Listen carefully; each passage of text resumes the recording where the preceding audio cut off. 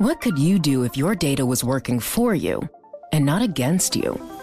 With Bloomberg delivering enterprise data directly to your systems, you get easy access to the details you want, optimized for higher level analysis, and financial data experts committed to helping you maximize your every move. Our data is made for more, so you can show the world what you're made of. Visit Bloomberg.com/enterprise data to learn more. Welcome to the Bloomberg Markets Podcast. I'm Paul Sweeney, alongside my co-host, Matt Miller. Every business day, we bring you interviews from CEOs, market pros, and Bloomberg experts, along with essential market-moving news. Find the Bloomberg Markets Podcast on Apple Podcasts or wherever you listen to podcasts and at Bloomberg.com/podcast. UPS, United Parcel Service. The stock is up, it's off 2.25% today. It's only up about 3% year to date, $155 billion market cap. But we got some problems there potentially later this month with the labor contract there. Kriti Gupta, Markets editor and host of Bloomberg Surveillance Early Edition.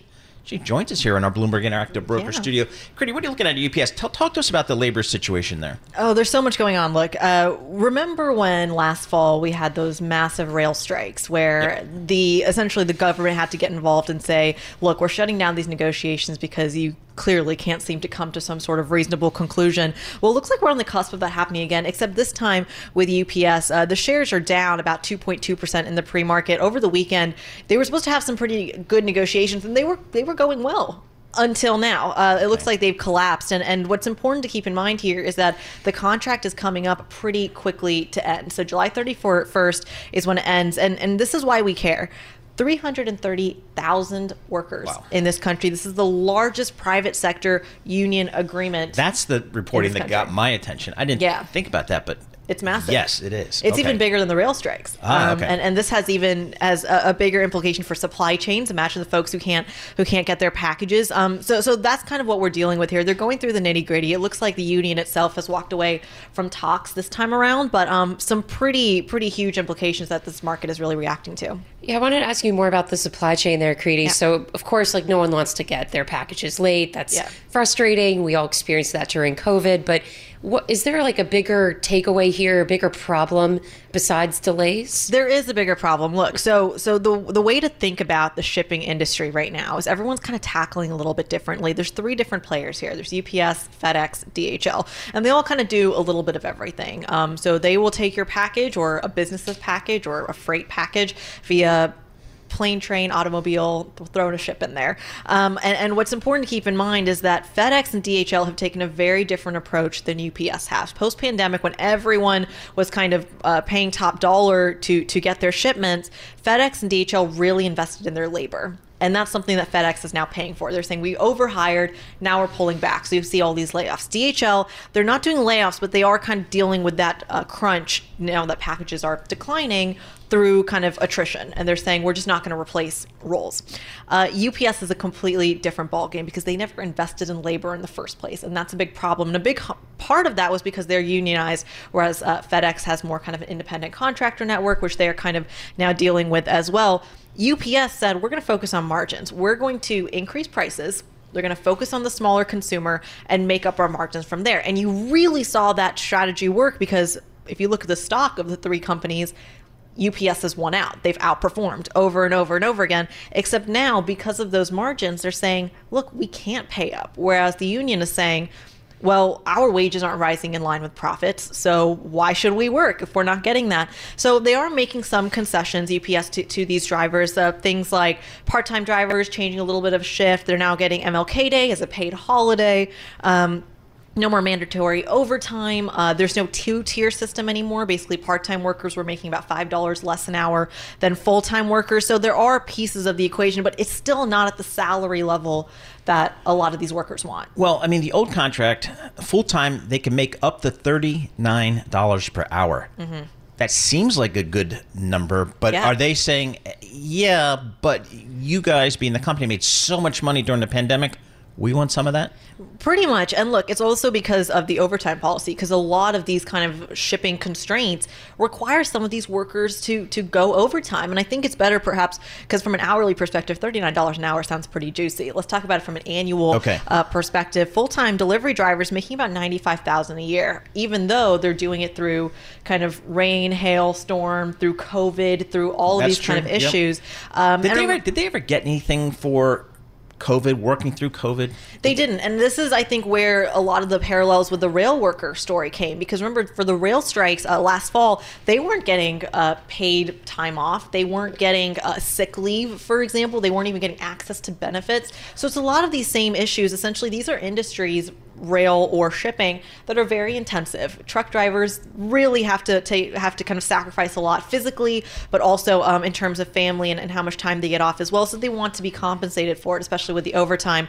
And I think that's where they're struggling here. And they're basically saying, look, we've made some concessions, but really you got to meet us on the pay, and UPS just isn't budging here. Yeah, I saw it with the West Coast dock workers too, even more recently this spring. And as you mentioned, the government did have to intervene at that. I think a lot of us probably remember Joe Biden taking a nice trip out there to visit. And I'll say this is an international story too, because Canada also now dealing with port strikes as well. So you're seeing this all over, I want to say, the world. What's UPS saying? What's their bargaining position? Are they saying we pay competitively? What are they saying here? So UPS is saying that, look, we are negotiating. We've already made a lot of concessions, which, to be fair, they have no more mandatory overtime. They've changed their 2-tier payment system, but they're saying that the Teamsters kind of have to give some sort of leeway here. And if you look at this last round of negotiations, which collapsed this morning, by the way, they're saying that the Teamsters are the ones who walked away from the bargaining table. So they're saying you have to continue this dialogue.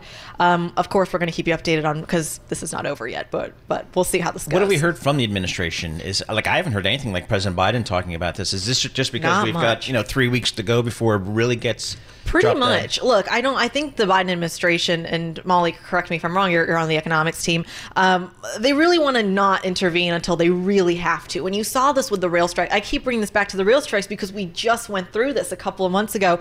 Marty Walsh, the labor secretary at the time, got involved at the very last minute, and it ended up being because Congress had to intervene. It was some sort of very old rail law from 1912 that only applied to rail for some reason, and that's what they ended up instigating. But you kind of want to make this work on its own before the Biden administration gets involved, especially because of the political consequences. Absolutely. I mean, that is definitely the 11th hour Hail Mary. We need to call in the Top Guns to make this happen. Right. So it doesn't seem like we're quite there yet, but certainly would be concerning over the next 3 weeks if it does escalate to that point. Is there an indication that this could be drawn out till the end? It could. So I think what was kind of the difference, again, I'm going to bring it back to the rail strikes because it's a little bit of deja vu here, is that the voting periods were longer. So you had kind of, we're going to go to the 11th hour, and then we're going to have 3 or 6 weeks to vote and then come back. So it was kind of a drawn out process, specifically because of that law that dated back to 1912 or whatever.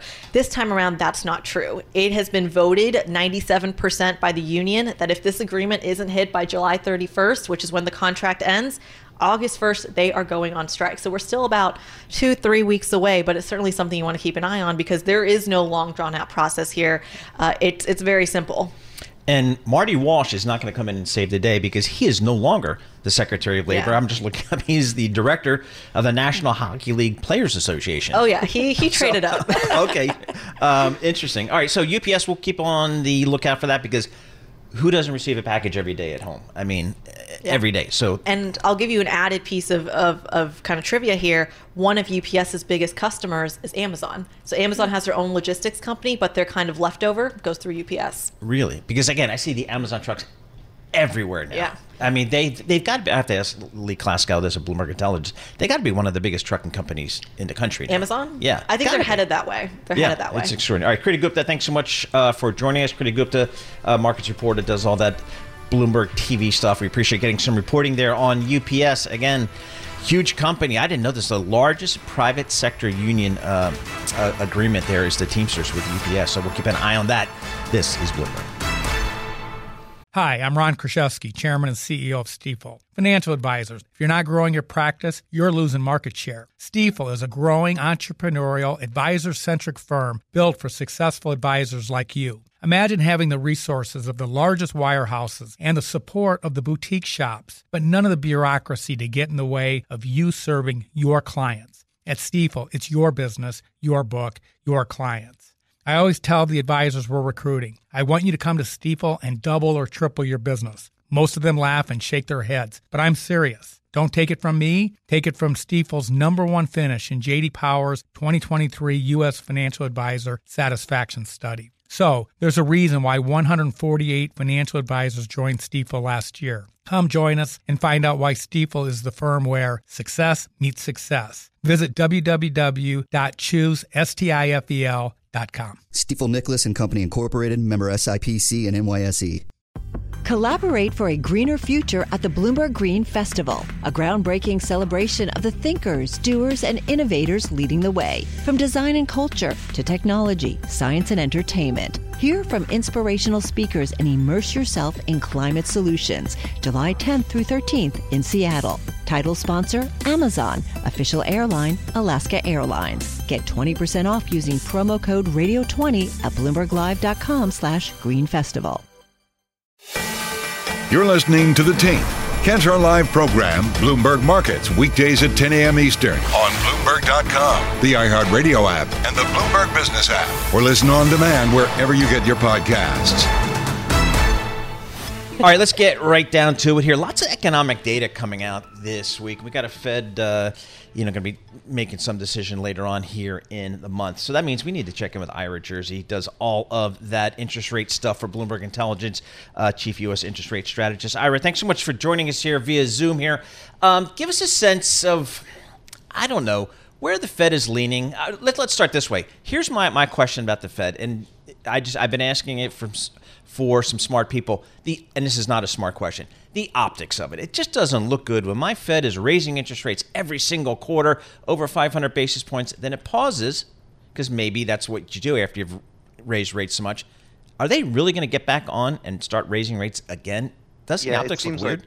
It seems like they really want to, Paul, and they made it pretty clear at the last meeting that that you still want to be hawkish. They wanted to make sure that the market knew that if nothing else, they weren't cutting interest rates too early. So I think the bar at this point is actually reasonably the bar for them to hike is actually very low. So you really, as long as you don't have like an absolutely crazy low employment number, if you don't have wages that fall significantly more than the market expects, and if we get anywhere near consensus CPI report, then I think the Fed's going to hike. I think it's that second Fed hike that the dots suggested might occur that's much more in doubt at this point, because you are seeing a moderation of inflation, just not as quickly as they want. So I think that was a signal that was signaling a little bit more that the Fed wants to be hawkish if they need to be.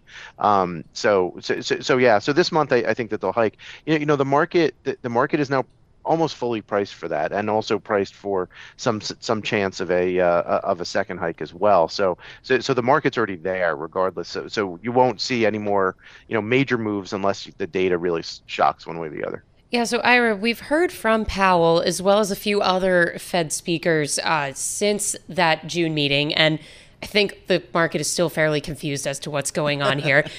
Do we really think the minutes are going to give the answer that everyone's been looking for?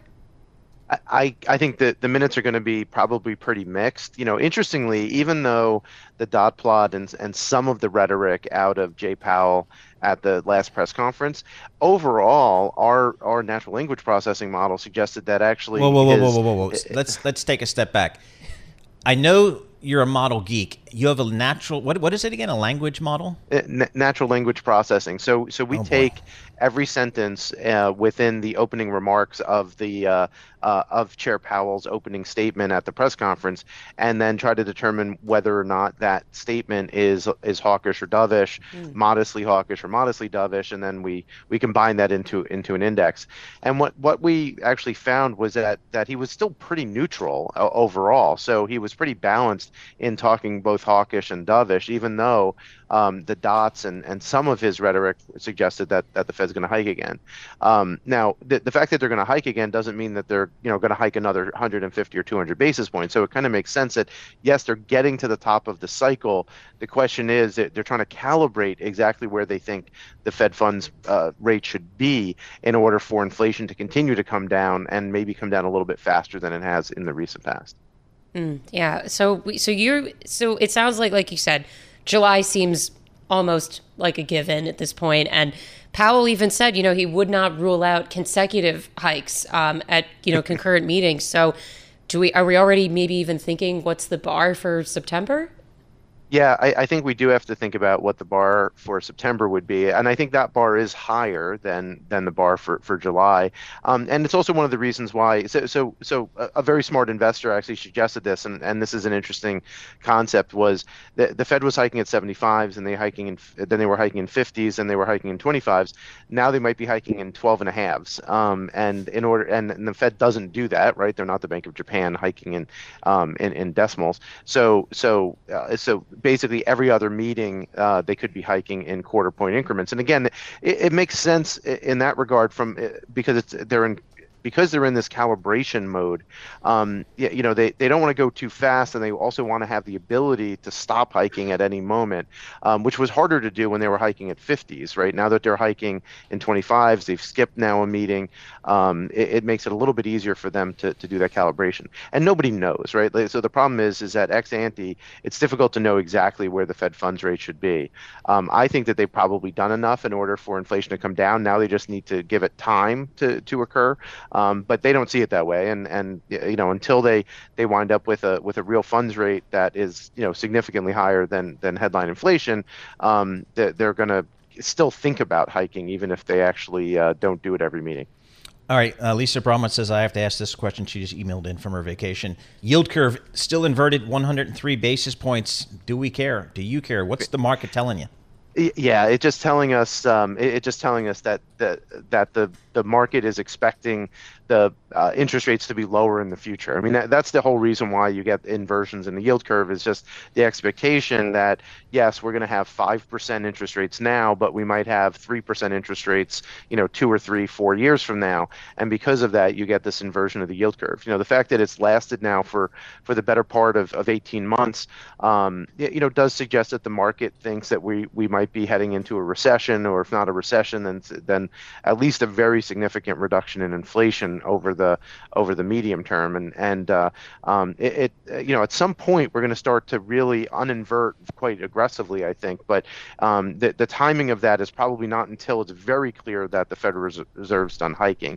Until then, the 2-year yield is probably going to keep on hovering, kind of just a little bit below where the highest Fed funds rate might actually be. And it really took until the last Fed meeting for the market expectations to kind of be more in sync with what Powell and the Fed have been saying. Looking at the world interest rate probability function now on the terminal, it looks like those expectations for rate cuts this year dramatically have come down. So, does the market have some of that natural language processing model that you do, or what is it that they finally believe the Fed?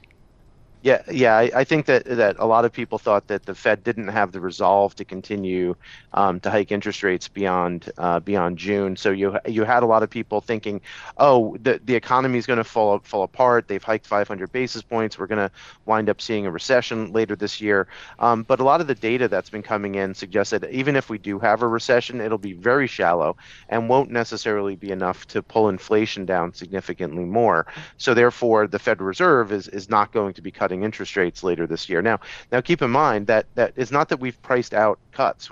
We actually still have a cut priced for 6 months from now, right? So the market keeps pricing for a cut 6 months after the last hike. The problem is that we've pulled forward now when that last hike is going to be, because now if the last hike is in July, then they're going to wind up, the first cut is now priced for January, and then if they wind up hiking again in September, like Paul was suggesting, if that that happens, then maybe the first cut's not priced then until March. So it's always this kind of rolling 6-month window for the first cut. Ira, Molly and I, let's be honest, we're focused entirely on Wimbledon for the next 2 weeks. But if I had a spare moment, is there anything in the world of soccer that we should be paying attention to?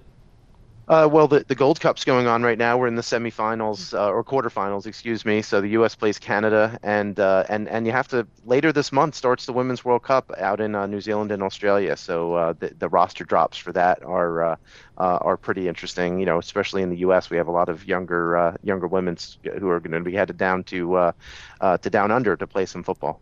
All right, good stuff. You ask a question, you'll get an answer from this guy. Ira Jersey, he is our soccer guru. He's also I think he does interest rates and stuff like that for Bloomberg Intelligence. That's what gets the paycheck, so I'm told. So he is our go-to guy on the Fed and on global soccer as well. So again, we'll keep an eye on that. S&P 500 basically unchanged on the day.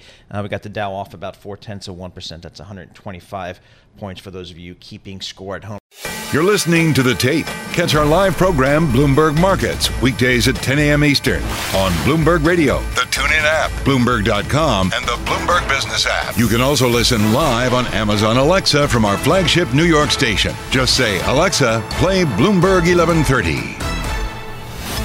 Paul Sweeney here in the Bloomberg Interactive Broker Studio. Boy, you think about 2022, that was just ugly for asset allocators. That 60-40 portfolio did not work out at all for anybody. So you think about here, year to date 2023, heck of a first half when you look at particularly equity markets, but also fixed income. So brings into question asset allocation. What do you do here in the second half of the year going into 2024? Fortunately, our next guest does that stuff for a living. Nimrit Kang, co-CIO, senior portfolio manager at North Star Asset Management. He gets his chemical engineering degree. I mean, who does that? At Virginia Tech, really good tech school. Then he gets an MBA from some trade school up in Boston. Yeah, exactly. Hey, Nimrit, thanks so much for joining us here. Asset allocation, where are you guys these days after what's been, I think for a lot of people, a surprisingly strong first half of the year? Yeah, thank you for having me. Yes, going into 2023, we were very cautious on the markets. Like everyone else, we expected this lag between monetary policy and economic effects, which is really still missing in action. Equity markets have been strong. We had been underweight equities going into 2023, and we remain underweight equities slightly versus targets. And the reason there is that just history shows there are considerable lags between monetary policy and economic effects. We have never had this kind of steep rise in interest rates over such a short period. Yes, we've seen some effects of that from the regional bank crisis to the bursting of the crypto assets, but we think these are effects that are going to bear out over a much longer time. And in general, we just feel like we're in this period where a lot of people are calling this a polycrisis age. There are a number of things that are coming together. But generally, all that means is higher level of uncertainty and volatility in the markets. That to us just says that, we just need to be very risk aware and focused on running very diversified portfolios for our clients. When I hear asset allocators talk about higher volatility, it sounds like more opportunities. So where are you finding those pockets right now to invest in? Yeah, no, really good question. So when we think about higher volatility, of course, right away we think about just going back to the basics, investing in those companies where we have pretty strong conviction on the cash flows going forward. And if we have conviction on the strong cash flows and we don't pay too much for those stocks, we know that over the longer time, those companies are going to hold up both in down markets and up markets. They can be both offensive and defensive holdings. And then, of course, in the fixed income side, we are taking the opportunity to extend maturities for our clients, locking in higher interest rates where we can. And if down the road there is an end to this monetary tightening cycle and we do see interest rates come down, there is that appreciation potential as well. Nimrit, I'd love to get some thoughts on the equity space here. What are some names that you're looking at? What are some themes that you guys pursue when you're looking to invest on the equity side? Absolutely. So the way we build our portfolios is it's intersection of a number of different factors, but really our process starts with identifying some of those long-term societal challenges that we feel are going to need a tremendous innovation to solve. So for example, we have been in that digital transformation space for a while, and we did not expect this new boom coming from artificial intelligence that has basically been the big story for 2023. But several of those companies have been benefiting from that. That's your bellwether, Microsoft, Adobe, CRM, all those types of stocks. So that's a theme that's been in the portfolio for a while. We just see that these companies are going to continue to solve the problem related to productivity, labor productivity, and some of the other challenges that we see. But then on the other side, there are other examples. For example, all the challenges related to climate change and some of the things that we're coming to see, they're coming together very quickly, relating to very high temperatures, hotter summers, droughts, floods, all types of issues that we're seeing there. Some of the companies that we think are going to be at the forefront of challenging them, especially related to water efficiency. Lately we've heard a lot about the Colorado River levels drying up, creating all kinds of challenges there.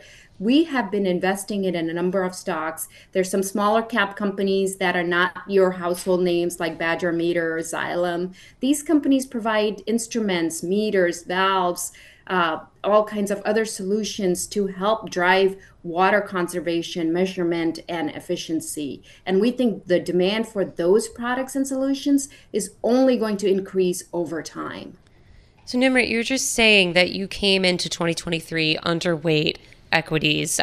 Looking at the S&P 500, it's up 16% year to date. Are you rethinking going into the second half of the year if that's still where you want to be, or sticking to your guns and those lags are going to kick in? Yes.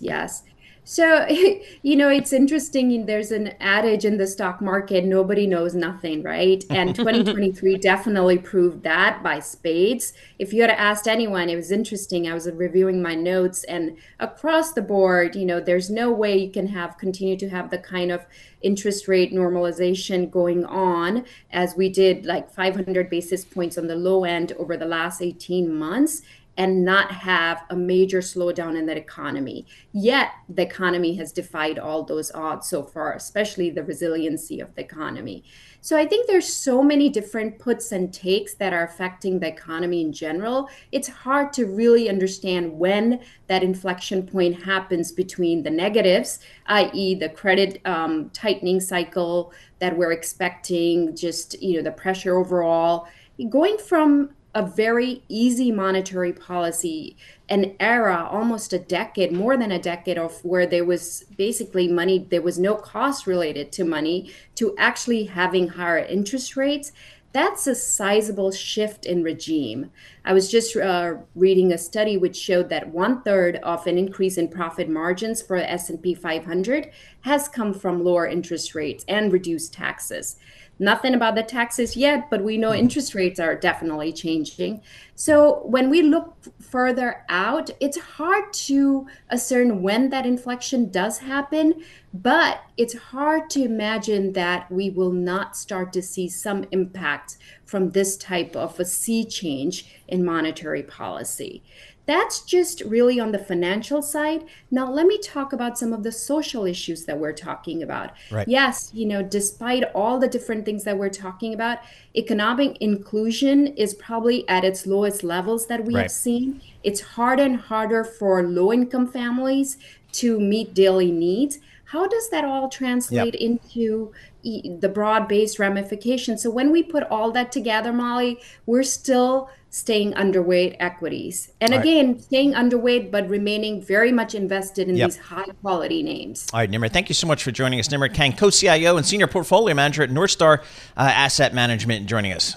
Hi, I'm Ron Kraszewski, Chairman and CEO of Stifel. Financial advisors, if you're not growing your practice, you're losing market share. Stifel is a growing entrepreneurial, advisor-centric firm built for successful advisors like you. Imagine having the resources of the largest wirehouses and the support of the boutique shops, but none of the bureaucracy to get in the way of you serving your clients. At Stifel, it's your business, your book, your clients. I always tell the advisors we're recruiting, I want you to come to Stifel and double or triple your business. Most of them laugh and shake their heads, but I'm serious. Don't take it from me. Take it from Stifel's #1 finish in J.D. Power's 2023 U.S. Financial Advisor Satisfaction Study. So, there's a reason why 148 financial advisors joined Stifel last year. Come join us and find out why Stifel is the firm where success meets success. Visit www.choosestifel.com. Stifel Nicholas and Company Incorporated, member SIPC and NYSE.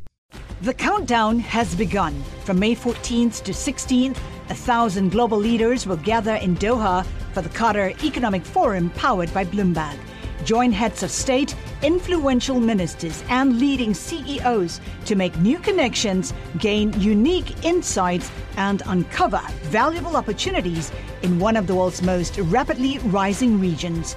Request your invite for this exclusive event at QatarEconomicForum.com. You're listening to The Tape, Cantor Live program, Bloomberg Markets, weekdays at 10 a.m. Eastern on Bloomberg.com, the iHeartRadio app, and the Bloomberg Business app, or listen on demand wherever you get your podcasts. All right, let's switch gears. Let's go global energy here. I'm looking at WTI crude oil. It's up about 2.2% today, just above $71 a barrel. It gets my attention. It had been trading below 70. Let's bring in a couple smart people who know about global energy. That would be Mike McGlone, senior macro strategist with Bloomberg Intelligence, and Fernando Valle, senior analyst with Bloomberg Intelligence. Mike joins us from Miami via Zoom, and Fernando's here in our Bloomberg Interactive Broker studio. Mike, let's start with you. Down in Miami, dealing with the heat down there. Good for you. How is it now? Oh, it's nice and humid, but I hear it's much warmer up north. It just get colder nights. I'm gonna give you a hard time all summer here because I know you enjoy it in the wintertime. Hey, Mike, just give us a sense here. What's just from commodity trading perspective, what do you think about oil right here? It's a bear market. What stops it? To me, that's the bottom line.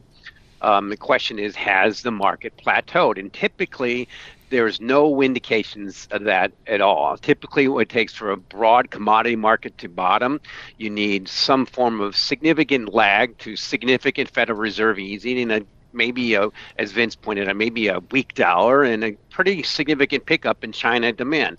They're all going the wrong way right now. The only thing that's going and really cheap prices. The only thing that's going the right way is prices have gotten low. So let's start with, we're talking about WTI. It's around $70 a barrel, and it's almost half last year's price, but it's the same price as it first started to trade in 2005. The bottom line is natural gas, its cousin, has already collapsed. It got really cheap and it's bounced. It got down to 2. It's bounced up to near 3. It's in the middle there now, and I think that's the trajectory for crude oil. And the key thing I ask myself is what stops this? As we tilt towards the second half, as Vince pointed out, these long and variable lags, the Federal Reserve is still tightening. And our chief economist, Anna Wong, says we're going to get a recession likely in the second half. Yes, it's been delayed. And U.S. unemployment's to start picking up around 4.3%. None of that, to me, is good for crude oil to sustain a bounce. It might have bounces, but none of that's good for it to sustain a new bull market. Fernando, I want to bring you in here. You're our senior analyst with Bloomberg Intelligence here, Fernando Valle. Let's talk about this the Saudis and Russia are extending these oil supply cuts to prop up the market. So, do you think it's going to work? This isn't the first time, and like we said, prices are so low. Well, I think part of the bounce today is that these cuts, the additional cuts, started in July, and today is really the first real trading day with volume because we had the holiday yesterday in the U.S. But even then, you're not seeing a huge jump up in prices. You're seeing a relative strong, but nothing really to write home about. And a lot of the bull case that was predicated on the lack of spare capacity in global oil production. And when you cut production, what do you make? You create spare capacity. So we don't think that this is necessarily a bullish signal, as Mike was alluding to. Demand is really the biggest driver that we're looking for. China demand is still not there. We're seeing some weaknesses in the U.S. as well, and on the housing side, on the office real estate side. Those are the big concerns for the summer. And when we looked at the inventory report from last week from the EIA, we saw lower refinery utilization, lower refinery consumption of crude oil. And that's weird when you have crack spreads, the margin that refiners make, at nearly 2.5 times the average for the past 15 years. Why aren't they running? And it suggests maybe the physical market is not as tight as we expected. Well, John Tucker, he moves the needle by himself just on a daily basis, how much he drives back and forth. $3.50 at the Wawa this morning. $3.50 at the Wawa on Route 36 in Jersey, just to get your price check there. Fernando, what are your companies telling you? What are the big majors telling you about what they're doing? Where do they think energy's going? Where are they investing these days? Well, there's a big bifurcation between the Europeans and the American major oil companies. When you look at the major oil companies, they're saying we're investing. Oil is our business, and we're going to continue to invest. And we're going to invest in reducing the carbon emissions from existing production as opposed to investing in new ways of energy. And so far, it's proven to be the right call as far as a return standpoint. We've seen some of the Europeans like BP and Shell acquiesce before. They said they were going to let their production fall by as much as 30%, and now they're saying, whoa. The prices are too good, the returns are too good, and the returns on the renewable side are not nearly as good as we expected them to be. So we're going to invest on our oil side again. The question is, where do you invest now? Mike, I want to bring you back in here. You were talking to us before about these different factors right now that are keeping prices low, that we've got the China demand picture isn't so great. The Fed is obviously not easing. Which one of these are, you think could, among the other factors you mentioned too, what do you think could turn first and really get things moving in the other direction? That's the big problem, Molly. Typically, in this case, I think it's one of those most unique cases I've seen in my career in this business of almost 4 decades, and that is the Fed is unlikely to pivot or start easing until markets tell them to, i.e. stock market going down. And this is somewhat the view from our chief economist, because the measures they watch for inflation are very sticky. Personal consumption expenditure is still hovering just below 5%, and Fed funds are heading higher. So I don't see what it's going to take. And to me, the biggest risk for the second half is something I started really worried about starting pointing out a year ago. This is probably be one of the biggest economic resets of a lifetime. And we've had a bounce, and we've had all the markets, equity markets, think that we're not going to have a U.S. recession. Now, if we do tilt towards that in the second half, just the normal lag to the most aggressive federal rate hike easing or tightening ever, crude oil could just be a pawn in that space. Now, crude oil is down 10% on the year. It's not a big deal, but its brethren, copper, the metal with the PhD in economics, it's wiped out a pretty good rally in January. Now it's down in the year too. And gold is the best performing commodity. So from a commodity standpoint, gold up, crude oil and industrial metals down, that's a recessionary trajectory. And then I look over at the yield curve. Okay, that's tilting towards inversion, recessionary trajectory. And I look at the Fed, still tightening. There's nothing good in there except some kind of surprise I can't predict for the commodity bear market to end. All right, so Mike, when people come up to me at cocktail parties and ask me for my commodities call, because they never do, I just quote you and just say, am I still long gold, short everything else? Well, I think gold is much likely to continue the rally, to break out above this 2,000 level and never look back. It's a matter of time. And crude oils and most commodities are going to continue to do what they normally do. They get too expensive, and then pendulum swings to too cheap, and it has to get too cheap before they can bounce again.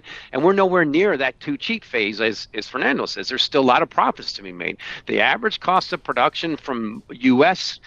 producers is around $50 a barrel. So I just look at 40 as the key level it should go back to. That was a key level in 1990. I was in the trading pits then when Saddam Hussein invaded Kuwait. It bounced to 40, and get this, the bounce at the bottom, the ultimate bottom didn't come until about 10 until 1998. Now things have really changed. The U.S. now is one of the biggest net energy producers on the planet and a net export. Yep. Hey, Fernando, real quick, 30 seconds. What do you think? Which company do you think is best positioned here? These big energy companies. Well, I think Exxon has done a terrific job in turning around its investments by growing in Guyana, by acquiring the Permian. Chevron equally has a sizable Permian position and is in good position. So I think the U.S. over Europe overall. Okay, great stuff. As always, we always get the nice, clean, concise call from both of you guys. Mike McGlone, senior macro strategist with Bloomberg Intelligence from the Miami office. Some folks refer to him now as Miami Mike. I don't know if that's going to stick. Fernando Valle, senior analyst with Bloomberg Intelligence. He covers the global energy space, covers all the big major oil companies. So we like to speak to these two folks, get a good view of global energy. You're listening to The Tape. Catch our live program, Bloomberg Markets, weekdays at 10 a.m. Eastern on Bloomberg Radio, the TuneIn app, Bloomberg.com, and the Bloomberg Business app. You can also listen live on Amazon Alexa from our flagship New York station. Just say, Alexa, play Bloomberg 1130. Molly Smith and Paul Sweeney here in our Bloomberg Interactive Broker Studio. I want to get right to our next guest, Jerry Smith, media reporter for Bloomberg News, one of the top media reporters out there breaking lots of news, and we got him here in studio. All right, so Jerry, I want to start with ESPN. Back in my banking days, we pitched to spin that thing out. We thought we could get 40 times earnings, double the value. Back when Disney was trading at 20 times, we always got laughed out of the office, if not physically thrown out of the office by the CFO of Disney. What is ESPN going to do? What is Disney going to do with ESPN these days? What do you think going forward? I think that's one of the biggest questions in the media business right now is the future of ESPN. It still makes a lot of money for Disney, and that's important to think about because Disney also has this whole streaming business with Disney Plus, where that loses a lot of money. So the money that ESPN and the cable network business makes is used to fund the streaming business. So you get rid of ESPN, and suddenly you have to ask, where are you going to fund your streaming business? Good point. But yeah, ESPN is dealing with the same thing that a lot of cable networks are dealing with, which is cord cutting. The number of subscriptions keeps going down and down, and they have a lot. They're spending billions of dollars on sports rights, and they have a lot of high-profile talent. Last Friday, we saw about 20 of those people who appear on camera. Jeff Van Gundy, Jalen Rose, Susie Colbert were three of the big names who were laid off as part of a cost-cutting initiative. And part of that is really because ESPN is going to be under bigger scrutiny from Wall Street than ever before coming up. Disney, for the first time in one of the next few quarters, is going to break out ESPN's financial numbers for the first time. So that is clearly ESPN wants those numbers to look good. So they are going to, they made some cuts to some of the high-profile talent. At least they've kept the high-profile tennis talent. I will vouch for that. They're all very much in form at Wimbledon. So happy from my perspective. But I'm wondering, Jerry, because isn't so much of the value of, cable right now sports? Right? Isn't that so much of where people have been saying this is why cable is still around and why streaming has not completely overtaken the whole picture? That's right. Yeah. I mean, if the people who subscribe to cable right now are in large part sports fans, some news fans as well, but live sports is really what's keeping the whole industry together. So one of the big questions with ESPN is when do they make that flagship channel available as a streaming service? And the day that they do that could really, unravel the whole business because you could see more people cut the cord to sign up for this ESPN service. And how much you price it is an open question. But live sports is really what's keeping the whole business together right now. And, you say that live sports, absolutely. That's always been the case. But you think about the regional sports network business, the number one player out there is in bankruptcy. A lot of teams aren't even having their games broadcast anymore. So that whole model is really under pressure. ESPN model under pressure. In that background, the rights keep going up. I mean, who's going to pay these 30, 40, 50% increase in rights if it's not ESPN? Right. I think we're really heading towards a cliff with this whole business where at some point, some sports league is not going to be able to command the kind of increase in their rights fees that they have in the past. That hasn't happened yet. It's the amount that live sports cost just keeps going up and crazy. up. But I think there's going to be a point where some of these sports leagues are going to take a haircut. I don't think it's going to be the really high-profile leagues. The big one coming up is the NBA, and I think everyone expects the NBA is still going to get a nice premium from what they got. But people I talk to in the industry is say, look, watch for some of those middle-tier sports that are really going to get squeezed right now. So if ESPN, you would think this is going to be like the channel here that can obviously weather whatever's going on in the sports industry. If they're not able to put it together, how are the networks faring? Obviously, ABC still part of the Disney empire, but when you look at NBC, CBS, some of the other ones that will, broadcast live sports, how are they holding up? Well, those broadcast channels, one interesting trend we've seen with cord cutting is a lot of people who not only cancel their cable for Netflix, but they also get these digital antennas. And you can actually get a lot of programming on that, including CBS, NBC, Fox. So those channels are weathering the storm better.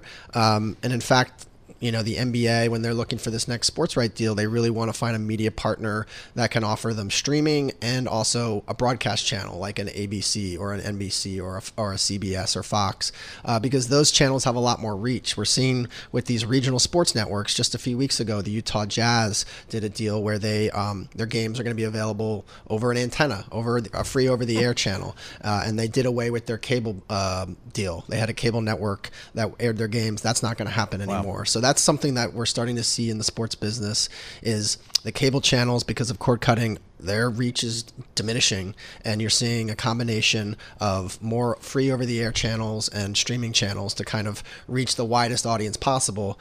The real question there is, at what point can those leagues still command the same kind of money they got from the cable channels?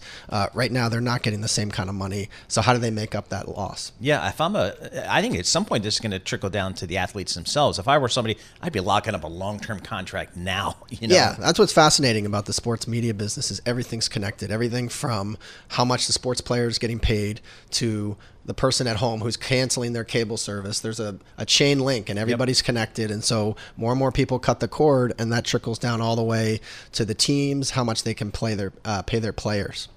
Does that mean that people are even maybe, if they're not paying to watch this stuff on cable anymore, does it even say, like, if you still really want to watch these games, you're going more in person? That's a good question. I think attendance in sports has actually been doing pretty well. I think Major League Baseball's attendance is doing well. They actually made an interesting change this year where they made the games shorter, which I think has helped both the viewership and the attendance. But yeah, that's something that years and years ago, there were these blackout rules where you couldn't watch sporting events because they wanted to make sure that enough people actually went to the games.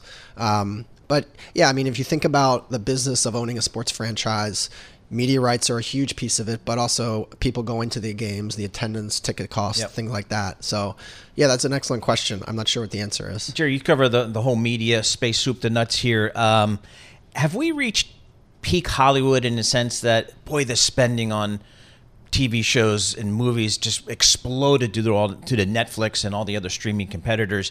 But now we're seeing companies like Disney saying, we got to cut costs, including production costs.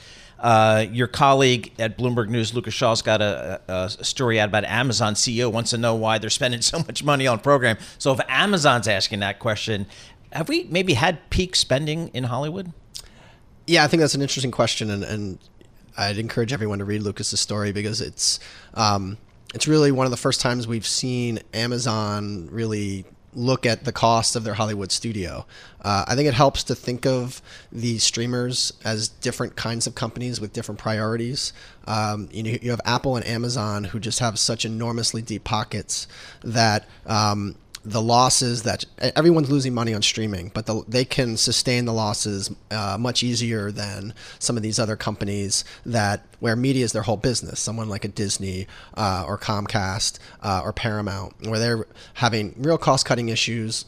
Again, getting back to the whole cord-cutting phenomenon. But yeah, we're starting to see even someone like Amazon.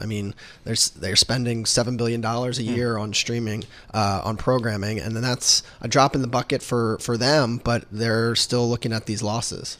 Hey, I was reading a research note by Laura Martin at Needham & Company, and she was talking about Paramount. And her question, she was saying, hey, here's the questions I'm getting from institutional investors. And then when it came up to Paramount, the question was, when are they going to sell? Is that really a story? Is there a belief out there, Jerry, that maybe Sherry Redstone and the Redstone family and the trust would ever sell Paramount?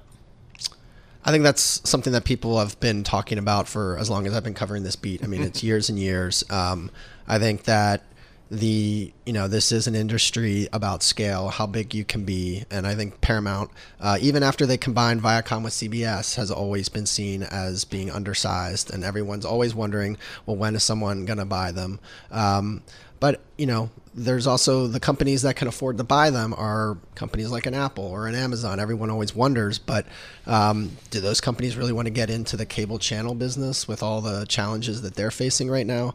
Maybe they could just sell off the studio. That might be attractive. But it's a scale business, and they've always been seen as undersized. So I think that's something everybody's always wondering.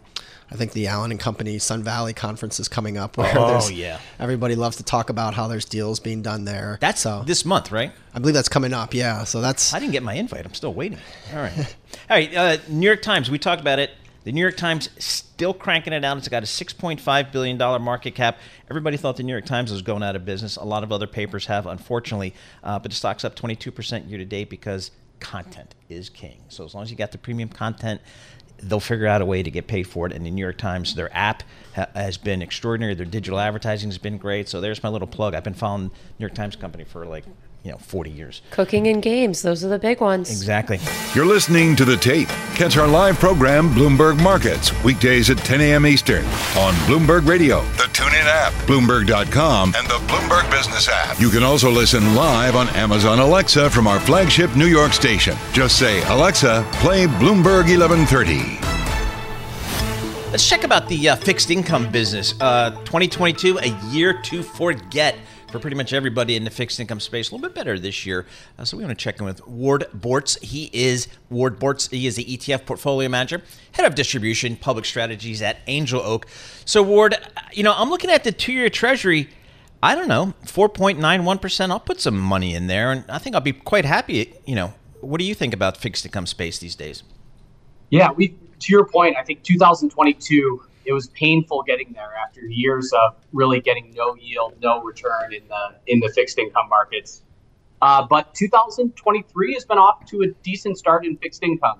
Our view at the beginning of the year was you could get equity-like returns in fixed income.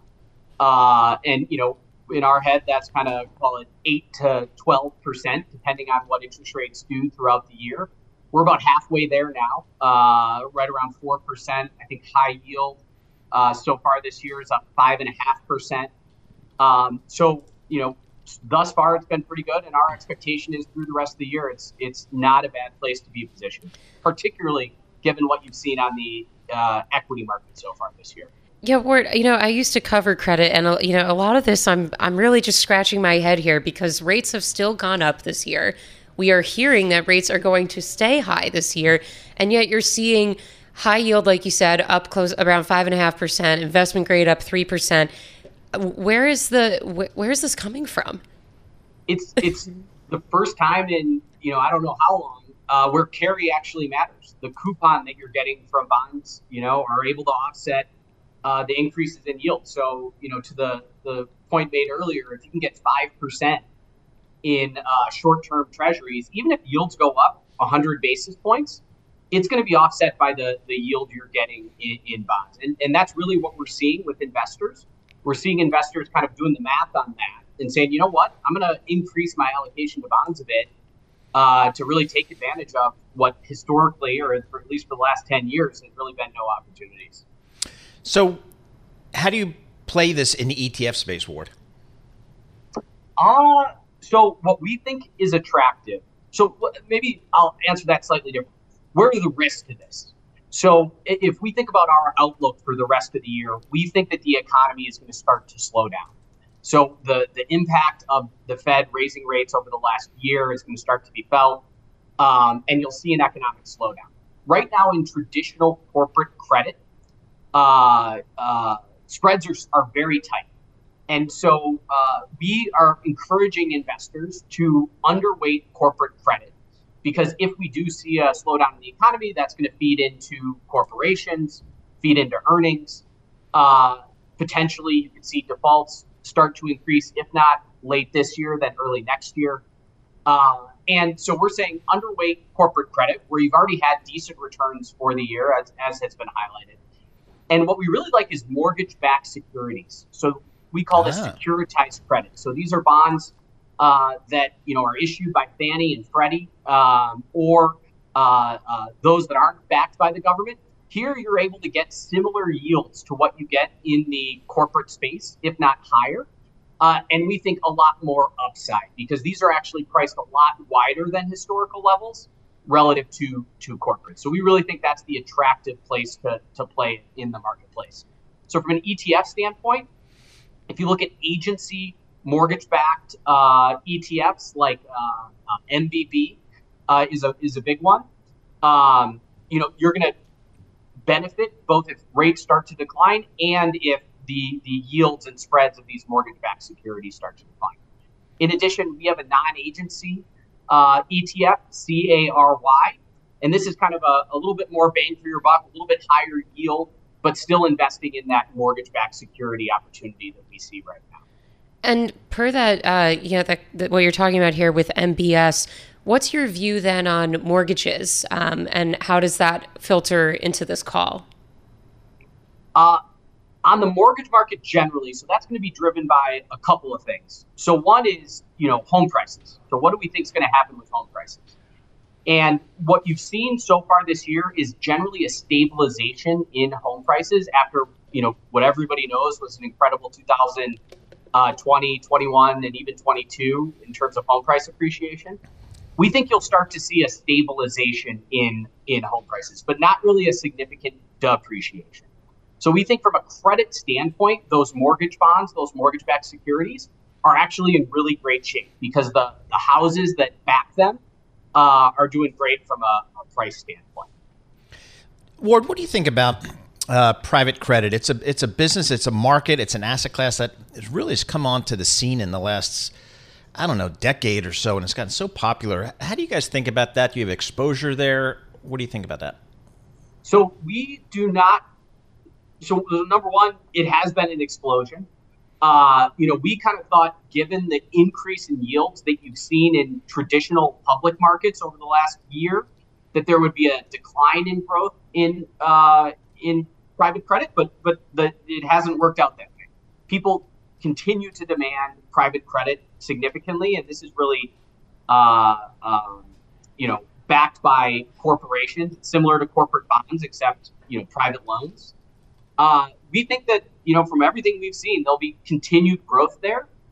Our concern is whenever you see an asset class explode in growth, as you've seen in private credit, you can see lending standards start to decline. And the private credit asset class really has not been tested yet. And so our concern about it is when you start to see that economic slowdown, you've seen significant growth in the size of the asset class. Have the underwriting standards held up as much as they were historically, where you had very low default rates and high recovery rates in private credit. So, in our head, the jury's still out on whether or not private credit's able to withstand the first downturn that it sees. All right, Ward, thanks so much for joining us. Really appreciate it, getting some of your time here. Ward Bortz, he's an ETF portfolio manager, head of distribution, public strategies at Angel Oak. Before that, he was a Dimensional Fund Advisors, trading at RBC Capital Markets, all kinds of stuff there at BlackRock as well. So lots of experience out there in the space, getting his thoughts on fixed income. Much better year in 2023. And the high yield, return of over 5% or about 5% this year so far. That's pretty darn impressive. I was just looking, even triple C's up about 10% this year. Yep. So not seeing the stress yet. Yeah, definitely not. Exactly. But that's after a brutal 2022. So a lot of room, a lot of still digging needs to be done to get out of that hole. Thanks for listening to the Bloomberg Markets Podcast. You can subscribe and listen to interviews at Apple Podcasts or whatever podcast platform you prefer. I'm Matt Miller. I'm on Twitter at MattMiller1973. And I'm Paul Sweeney. I'm on Twitter at PT Sweeney. Before the podcast, you can always catch us worldwide at Bloomberg Radio. What could you do if your data was working for you and not against you? With Bloomberg delivering enterprise data directly to your systems, you get easy access to the details you want, optimized for higher-level analysis, and financial data experts committed to helping you maximize your every move. Our data is made for more, so you can show the world what you're made of. Visit Bloomberg.com/enterprise data to learn more.